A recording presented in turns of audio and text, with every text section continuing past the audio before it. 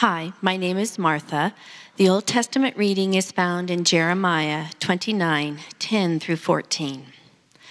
The Lord proclaims, "When Babylon's 70 years are up, I will come and fulfill my gracious promise to bring you back to this place. I know the plans that I have in mind for you, declares the Lord. They are plans for peace, not disaster, to give you a future filled with hope. When you call me, come and pray to me, I will listen to you. When you search for me, yes, search for me with all your heart, you will find me. I will be present for you, declares the Lord, and I will end your captivity. I will gather you from all the nations and places where I have scattered you, and I will bring you home after your long exile, declares the Lord." The word of the Lord. Hi, my name is Colleen. The New Testament reading is found in Romans chapter 12, verses 1 through 2. I appeal to you, therefore, brothers, by the mercies of God, to present your bodies as a living sacrifice, holy and acceptable to God, which is your spiritual worship. Do not be conformed to this world, but be transformed by the renewal of your mind, that by testing you may discern what is the will of God, what is good and acceptable and perfect. The word of the Lord. Hi, my name is Pam. Thank you for standing for the gospel reading found in Matthew 2, verses 9 through 12. After listening to the king, they went on their way, and behold, the star that they had seen when it rose went before them until it came to rest over the place where the child was. When they saw the star, they rejoiced exceedingly with great joy. And going into the house, they saw the child with Mary, his mother, and they fell down and worshipped him. Then, opening their treasures, they offered him gifts, gold and frankincense and myrrh. And being warned in a dream not to return to Herod, they departed to their own country by another way. The gospel of the Lord. Be to our Lord Christ. Let's remain standing as we pray. Father, we ask that as we open your word, that you would speak to us, that you would help us to hear what you're calling each of us to hear today. In Christ's name, amen. The white linens on the stage are meant to sort of cue to us that the season has changed. We've moved on from Advent and Christmas, and this Sunday is called Epiphany Sunday. And, we use the word epiphany occasionally as like, oh, I had an epiphany. I was enlightened. I saw something. And that's kind of what this day is about. It's about the wise men or the magi seeing a star and then seeing Jesus and recognizing him for who he was. And so I want us to look a bit closely at the text today and identify three words that I think the Lord is saying to us. In Matthew chapter 2, verse 1, "Now after Jesus was born in Bethlehem of Judea in the days of Herod the king, behold, wise men from the east came to Jerusalem." Now we don't know too much about who these guys are. Some people have said, well, maybe they're from Babylon or Persia. It could be that they were people who studied the stars. Someone else says, well, maybe they're Zoroastrian priests. We don't really know, but what we do know is they're outside the boundaries of sort of Israel thinking. They're outside the realm of who the typical people of God would have been. And so this is, in a way, a fulfillment of the Old Testament prophecies that Gentiles will come into the kingdom. Gentiles will be able to come and worship. And so these wise men from the east come to Jerusalem, saying, "Where is he who has been born, King of the Jews? For we saw his star when it rose, and we have come to worship him." The first word I want us to reflect on this morning is the word seek. The Magi were seeking. They saw something and it provoked a quest or a journey. And I wonder for us today, if you ever allow the Lord to interrupt you, if you ever allow the Lord to redirect you, is there ever anything that happens that actually arrests your attention and redirects you? And sometimes it could be the thing that we weren't hoping for. But could it be that even in the things that we think are distractions or interruptions, that it might just be the Lord saying, hey, stay engaged here. Stay tuned in. Don't live this life on autopilot. Be willing to seek. And then I think about for some of you, or maybe some friends that you might have, family members that you might know, who don't yet know Jesus. And the question is, are you ever willing to allow the strange things that occur, unexpected things, to stop you and to say, could there be more here? Is there something I'm missing? How many times do people close off the possibility of seeking the Lord or seeking Jesus because we'd rather have sort of all of our rational explanations for everything? Well, I'm into this, I get this. The world is a closed dome for all I know, and I just don't need to worry about this or that. And even a beautiful sunset or some kind of moment, a miraculous moment like the birth of a child, those are the moments where we could just look up and begin a quest. But so often we say, I'm not interested in that. And you know why I think sometimes we don't even want to seek, whether you know Jesus or whether you don't? It could be that we don't actually want to lose our control. You know, there's a person in the story that Matthew names for us, King Herod. Someone who knew the story, the signs, saw the star, called in some teachers and had them explain it to him. Herod knew what this was about, and yet Herod did not respond to the signs with a heart that began to seek. Herod was threatened. There's a whole grisly backstory of Herod's family lineage. His dad was kind of a conniving politician and arranged for Herod to become governor of Galilee when Herod was only 25 years old. And Herod was scheming when Julius Caesar was killed, was murdered. Herod kind of aligned himself with Cassius and Brutus, and he thought this is going to be the winning team. But then they lost to Octavian. And so Herod goes to Octavian and says, okay, never mind these guys. You see how loyal I was to them? That's what I can be for you. I mean, this guy was like schemer. And then he gains favor with Rome because of the way he was so good at oppressing revolts and extracting taxes, two things Rome really valued. And they make him kind of king of Judea, and then he plays his hand a bit more, and he gets called the king of the Jews. Herod has scratched and clawed for this throne. He wasn't about to give it up now. Isn't that a bit like us sometimes? What keeps us from seeking? We're afraid of what we'll find. We're afraid of what we'll find. I don't know if I want to find out if Jesus really is the way, because I kind of like living my life the way it is. Thank you very much.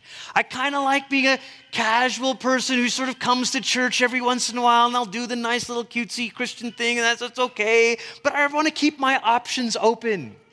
What if this is also true? What if this is also true? Because if everything may be true, then nothing really makes a claim on me.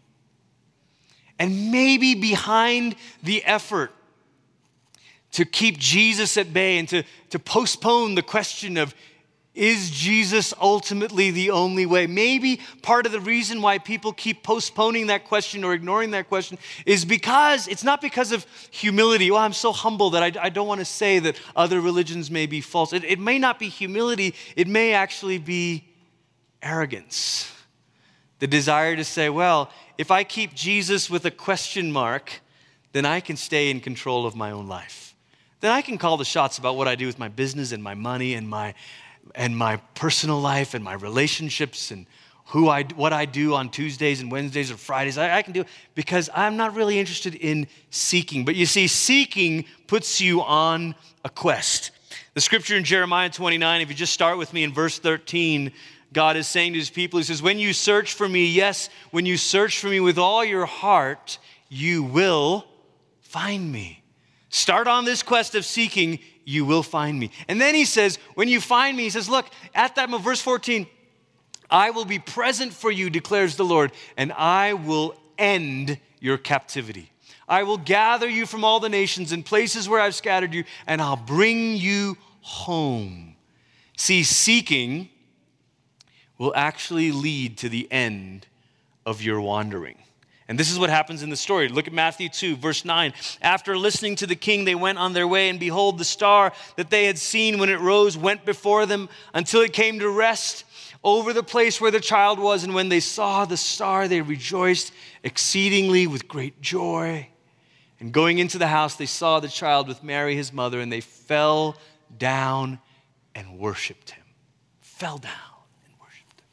And then opening their treasures, they offered him gifts, gold and frankincense and myrrh. The second word to reflect on from this text is the word worship. Worship. You see, often we may become open to the idea of seeking, but we don't understand that seeking is not an end in itself. Our seeking is meant to lead us to worship.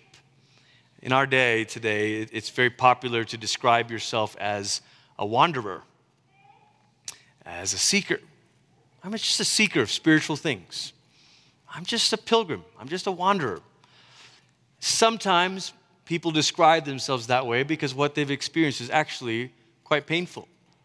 And they find themselves in a religious or spiritual exile because their own faith traditions or maybe their own churches fell apart. And there was betrayal and hypocrisy and all kinds of things that made them say, you know what, I don't know about any of this. And so you become kind of an exile because your house was burned down, so to speak. I get that. I get that because we walked through something like that at New Life 12 years ago, a little more now. I understand that.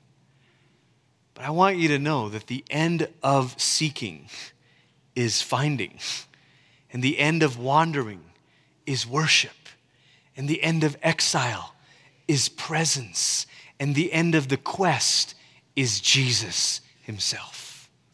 It's Jesus himself. And so we don't remember the Magi in Christian tradition because these are the patron saints of wanderers. Oh, I love the Magi. They're such great spiritual wanderers. We honor the Magi because they were worshipers. They opened up their treasures and said, here's gold, here's frankincense, here's myrrh. We even went so far as to assume that there was 3 of them because there's 3 gifts. The part of the story that sticks is the part about their worship, not about their wandering. And I can't say enough, say it strongly enough. As some of you, it's time for your wandering to end. It's time for your quest to terminate in Jesus. It's time for your seeking to actually come into focus and to say, I found him. It's Jesus. And let your heart move from seeking to worshiping. You know, to always seek and never find is like saying you're starving but never eating. It's like in our household at dinner time, you know, Holly or me or whoever, we've made this dinner and the kids are like, I'm so hungry, I'm starving. We're like, great, here's the dinner. And then they see what it is and they're like, I don't want that. Like, what? Why are we having chicken strips that's really made with flax seeds and chia seeds and, you know, like, that's a thing. We did that last week. It was really good. The kid's like, I'm so hungry, but I don't want that. That's a bit of a parable about our age, isn't it? I'm so starving for spiritual things and transcendence. And then someone says, behold Jesus. And they're like, I don't want that. Let your seeking turn to worship. And then as the story goes on, in verse 12, Matthew tells us, he says, being warned in a dream not to return to Herod, they departed to their own country by another way. It doesn't specifically say the word obedience, but that is what the wise men do. They obey. And so that's the third word to reflect on. The Magi moved from seeking to worshiping to actually obeying.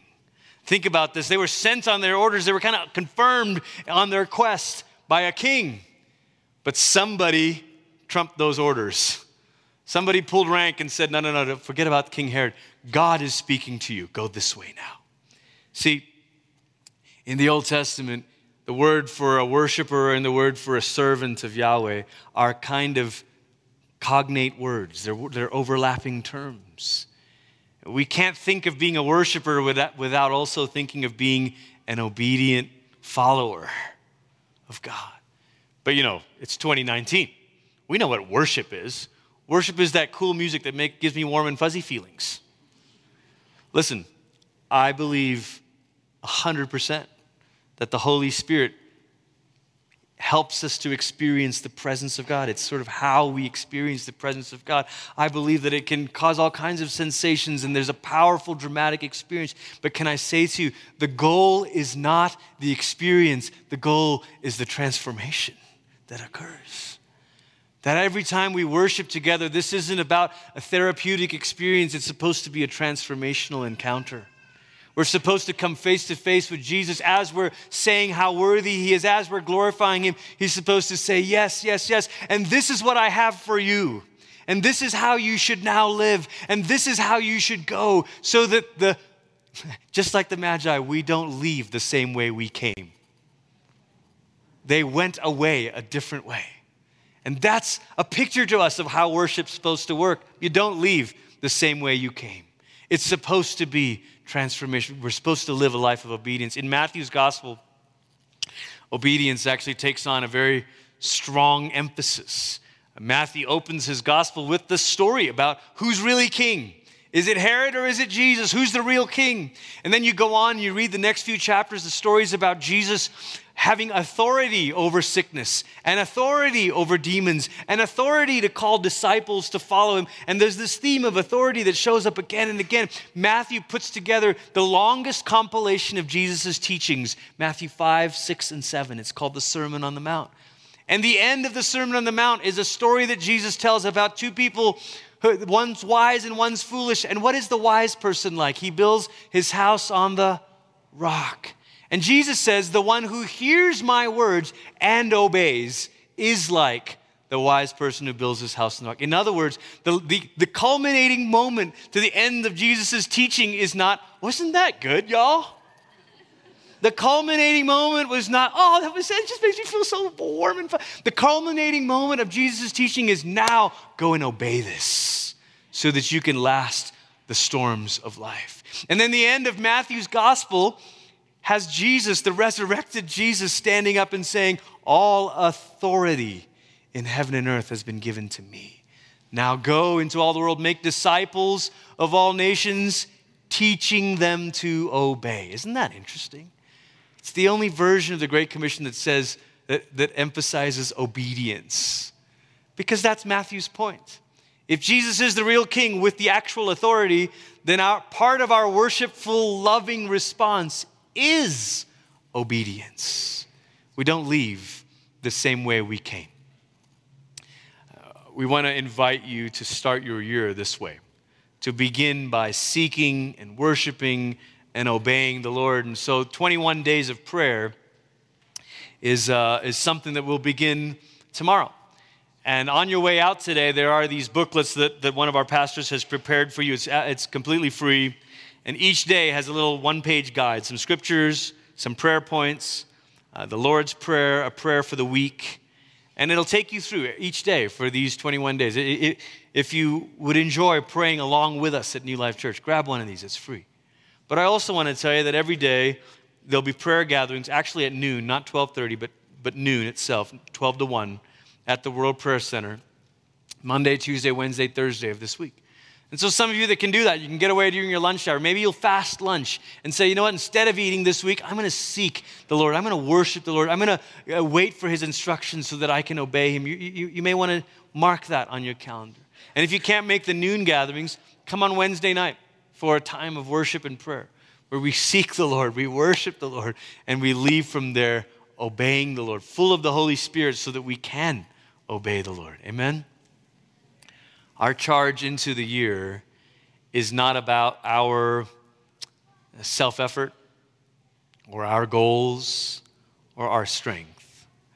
Our charge into the year is actually beginning by falling down. Falling down like the wise men did and worshiping. And we understand that the truly wise person moves from seeking to worshiping and obeying. And only the fool keeps on wandering forever. And so maybe 2019 can be a moment, this can be a moment where you orient your heart and your life and you say, okay, God, let me begin by falling down and worshiping, offering you my life as a living sacrifice, my spiritual act of worship, so that you fill me with your Spirit and empower me by your grace so that I can move into a life of following you, of obeying you. The goal for all of this is to move from just a seeker to a follower. Thank you for joining us today at New Life Downtown. You can return to our website at newlifechurch.org/downtown to find out more about the church and how you can get connected. You can email us with any questions that you have. We look forward to getting to know you a little bit better. Feel free to follow us on social media as well. We're ready to welcome you into the family of God at New Life Downtown.